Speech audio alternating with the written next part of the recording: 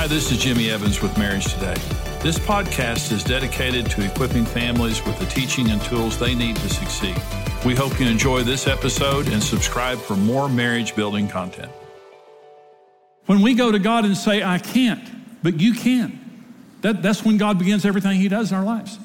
So when I changed as a husband, is when I began to wake up in the morning and say, I need you to give me the ability to love Karen. I don't have it. And she might say something today that I don't like. She might do something today that I don't like. And I know my capacity to be carnal. I know my capacity to be selfish. So Holy Spirit, I'm asking for the fruits of the Spirit today in my life. And I'm telling you, every time I ask for it, it's a different day. It's a better day. I have a better ability to love. When I don't ask for it, then, the old Jimmy comes out and it's not a good day. And so we need to depend on the Holy Spirit for him to empower us to love. So let me go real quickly through 7 specific benefits available from the Holy Spirit every single day. These are things, all we have to do is ask for these things and God will give it. Now, in John 16:7, Jesus said, nevertheless, I tell you the truth, it is to your advantage that I go away, for if I do not go away, the helper will not come to you. But if I depart, I will send him to you. Isn't it an unbelievable statement that Jesus says it's better for you that I go away? If Jesus came to your home today and he ate lunch with you and he got up in the middle of the afternoon and said, well, it's better for you that I leave. How in the world could it be better that Jesus leaves? Because when Jesus left, the Holy Spirit came. And here's what he says about the Holy Spirit in John 14. I will pray the Father and he will give you another helper, that he may abide with you forever, the Spirit of truth, whom the world cannot receive, because it neither sees him nor knows him, but you know him, for he dwells with you and will be in you. And isn't it interesting here? The wonderful thing is Jesus says he'll abide with you forever. Understand, if you're a Christian, you have the Holy Spirit in you, and do you realize he's there forever? There'll never be an instant in eternity that the Holy Spirit's not with you, but everything he gives to us, we ask for. He's not going to impose himself on us and give us something that we don't ask for. See, the devil will just control you. He doesn't care if you want to or not. But God won't control us. He will come into our lives to the degree that we want him in our lives. So here are 7 things the Holy Spirit will give to us if we ask. The first is unity. Ephesians chapter 4, Paul says, I therefore, the prisoner of the Lord, beseech you to walk worthy of the calling with which you were called, with all lowliness and gentleness, with long suffering, bearing with one another in love, endeavoring to keep the unity of the Spirit in the bond of peace. Well, in order for, Jesus said, a house divided can't stand. And so a divided marriage is a setup for failure, okay? So how do you have unity? The unity of the Spirit, the Holy Spirit. Human unity is head unity. Holy Spirit unity is heart unity. You feel like a team. You feel like you belong together. You feel like you trust each other. There's a sense of intimacy there produced by the Holy Spirit. Now, it takes effort. It says endeavoring, working hard to keep the unity of the Spirit in the bond of peace. One of the most important things in marriage is unity, is making sure that we're together and that we're one. Well, how do you do that? It begins with a prayer that says, Holy Spirit, make us one. We're 2 very, very different people. If you married a normal person, they're very different than you. Karen's very, very different than me. And I'm glad, because I don't need another me. If both of you are the same, one of you is unnecessary. That's the old saying. So God takes 2 very different people and he brings you together like this. Isn't it beautiful? This is the way God designed marriage, 2 very different people. And I don't tolerate your differences. I celebrate your differences. You're just a great match for me. You think about things I don't think of. You've got the other side of the brain. I'm so thankful for that. And so we come and we say, Holy Spirit, we want to be one. Make us one. And we're going to work at this, Holy Spirit. We're going to love each other and respect each other, but make us one. That's something that he'll give you if you ask for it. Number 2, personal nurturing and comfort. And this is my favorite point in this whole message. This is John 14. Jesus said, if you love me, keep my commandments, and I will pray the Father, and he will give you another comforter, that he may abide with you forever, even the Spirit of truth, whom the world cannot receive, because it seeth him not, nor knoweth him, but you know him, for he dwells in you and shall be in you. I will not leave you comfortless or an orphan. I will come to you. Now, I read that out of the Authorized English Version specifically because it uses the word comforter there. That's the word prokletos in the Greek, and it means someone called alongside to help or someone called alongside to comfort. Well, so I'm going to make a point here, so listen to what I'm saying because it's very important. In Genesis 1:27, it says, so God made man in his own image. In the image of God, he created him. Male and female, he created them. So I need you to participate in this a little bit, okay? So God is described as a man.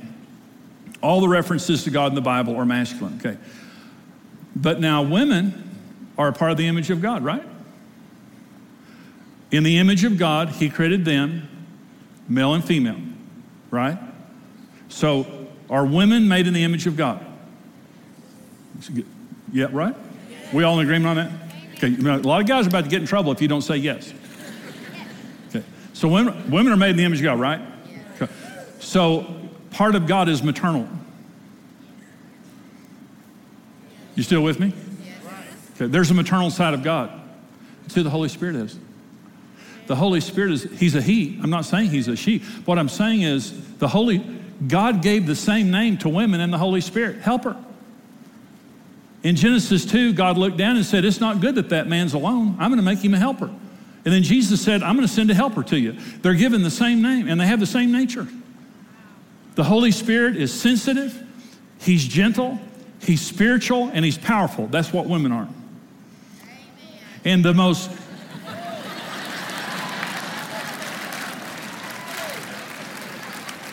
I got a big old woman, amen, right back here. A marvel is to watch a woman with children, a mother. It's a marvel. We have our granddaughters with us right now. We have 5 grandchildren. It's a marvel to watch Karen with those kids and my daughter and daughter-in-law. Women, mothers they're God. It's God. When you're watching a mother love her child, you're watching the nature of God. Part of God is maternal. That's the Holy Spirit.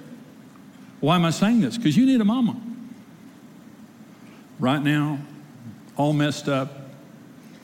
I just need somebody to love me. That's the Holy Spirit.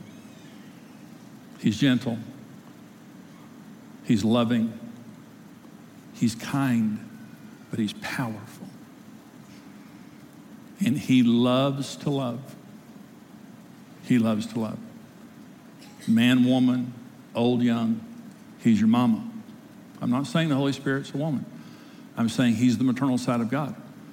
And women are made in the image of God. And I said to you earlier, he's waiting for you to ask. He's waiting for you to ask. And he's waiting for us to understand how big he is and how close he is. And how available he is to all of us that would just simply ask. So you have a mama. You know, the great thing about receiving God into your life, you get a father, a mother, and a brother. You get a family. And I'm not trying to preach weird theology. I just think that's kind of neat. Okay, number 3, spiritual grace is what the Holy Spirit gives us, and I've got to hurry. You shall receive power, Acts 1:8. You shall receive power when the Holy Spirit has come upon you. And you shall be witnesses to me in Jerusalem and in all Judea and Samaria and to the end of the earth. Well, you remember that Peter was a coward. He was a coward. He betrayed Jesus.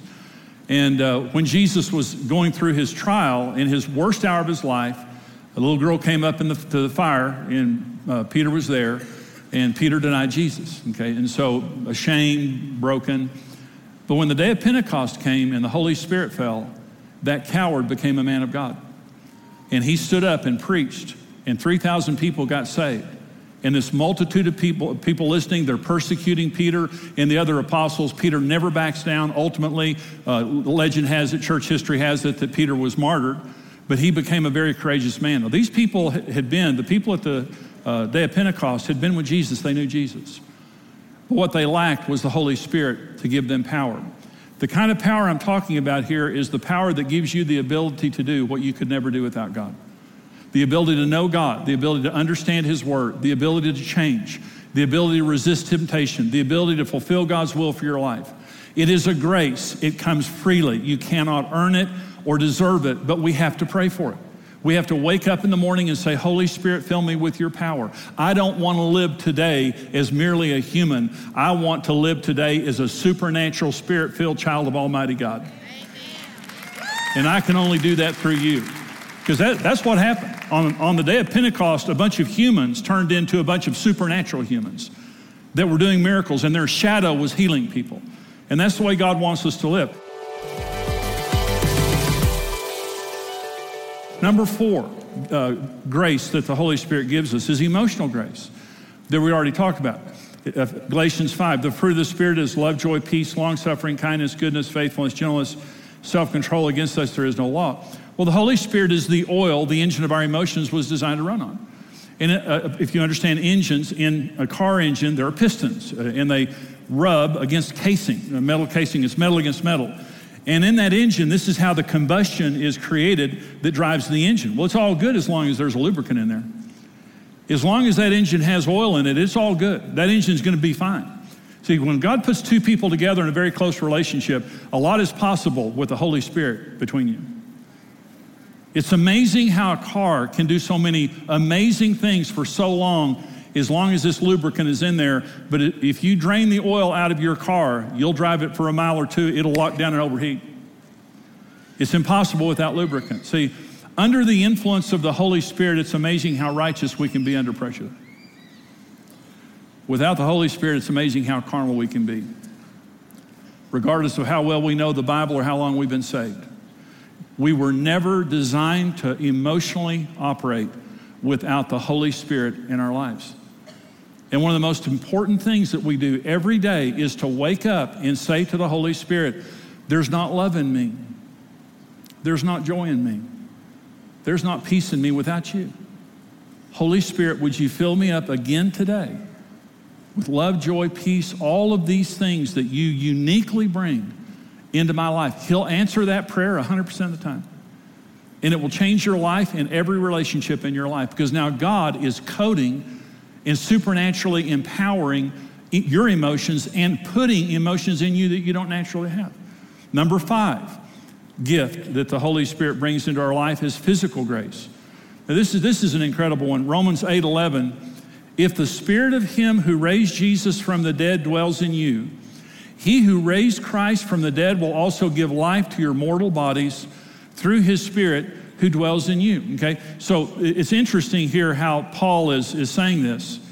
If the same Spirit that raised Jesus, how many of you are Christians in here? Raise your hand. You're a believer. Okay, you have the Holy Spirit in you. That's the Spirit that raised Jesus from the dead. If you're a Christian, the same Holy Spirit that raised Jesus from the grave is in you. Well, let me give you the King Jimmy version of that verse right there. If the Holy Spirit can raise Jesus from the dead, you think your physical problems are any challenge to him?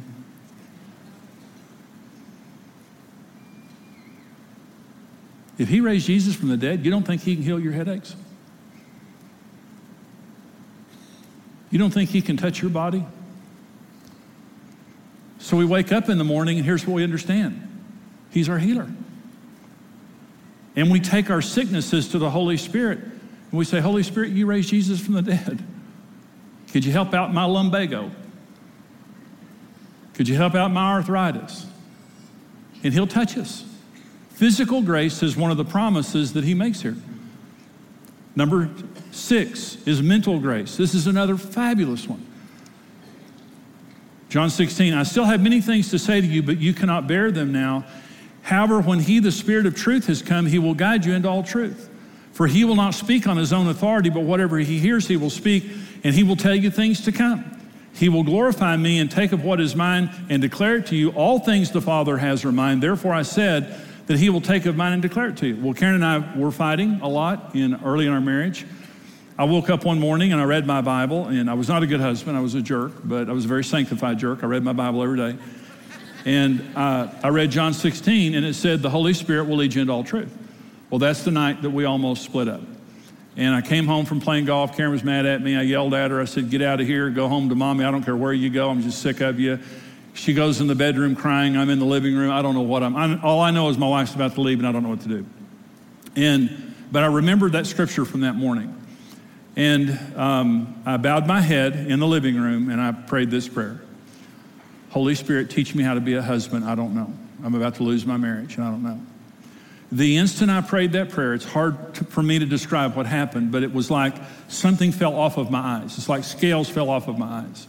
The minute before that I prayed that prayer, I thought I was Mr. Wonderful, and I just accidentally married the devil's ex-wife. I just thought, Karen is a problem, and, she just needs help. The instant I prayed that prayer, I saw what an idiot I was and what a beautiful wife I had. And I walked into the bedroom and I apologized to Karen, and that began the healing of our marriage. But what I'm teaching you and people all over the world is the answer to that prayer. I asked the Holy Spirit to teach me how to be a husband. Listen, if God can take Jimmy Evans, the jerk, and turn him into a marriage expert, what can he do in your life? And I'm not saying you're a jerk. Amen.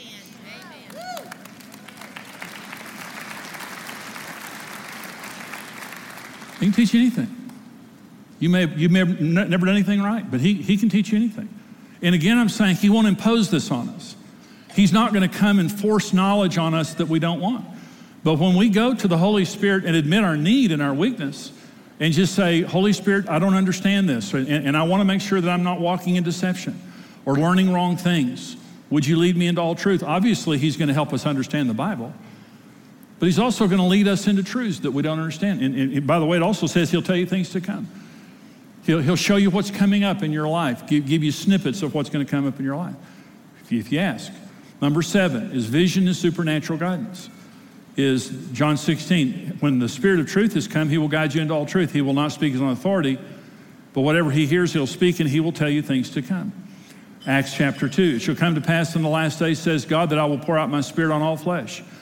Your sons and your daughters will prophesy, your young men shall see visions, your old men will dream dreams. On my men servants and on my maid servants, I will pour out my Spirit in those days, and they will prophesy. In other words, the first thing the New Testament says about the Holy Spirit here in the book of Acts is revelation will come. Vision will come. When the Holy Spirit comes, the lights turn on. Proverbs 29:18, where there is no revelation, the people cast off restraint, but happy is he who keeps the law. Let me close with this. Amos 3:3 says, can two walk together unless they first agree? The answer is no. If you have one vision for the children and I have another vision from the children, us trying to be married is going to be a constant fight of two visions. The word division means division, two visions. So you have a vision for the finances, I have another vision for the finances. You have one vision for our future, I have another vision for our future. We teach people at Marriage Today how to have a vision retreat. Every year a married couple goes away. It's one of the most transforming experiences Karen and I have ever had in our marriage, is to get away together and pray and ask God, what is your vision for this, every area of our marriage, this, and pray and talk until we believe we have the same vision. And so you have division. But when you come together and ask the Holy Spirit to give you a common vision, now the headlights match. You're going down the same road at the same time in the same direction. You have harmony. You have unity. Because now you have one vision. And by the way, this is just a little tidbit.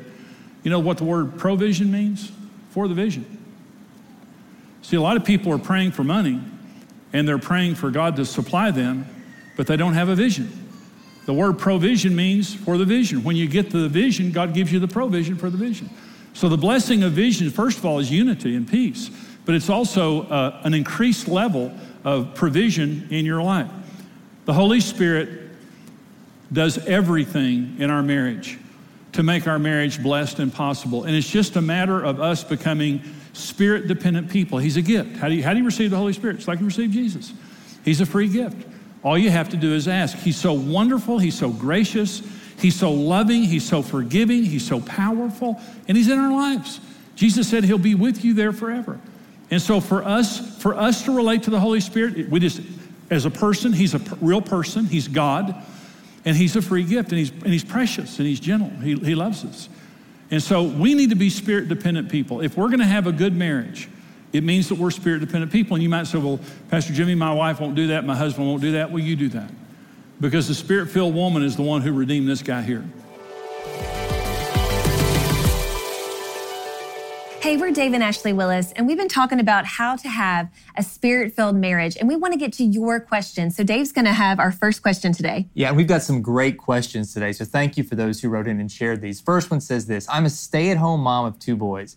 My husband comes home from work and is usually tired, but as a mom, it seems my job never ends. How do we work on having a successful marriage while balancing parenthood? Man, that's a good question. And we can relate. Yes. We can relate. I relate to all of 4 that. little boys. We are so tired. We are. Yeah. I'm actually wearing makeup right now just to hide the bags that are under my eyes. So we can relate to the tiredness. It's exhausting. And, parenthood is such a blessing, but it can really take a toll on a marriage if we're not careful.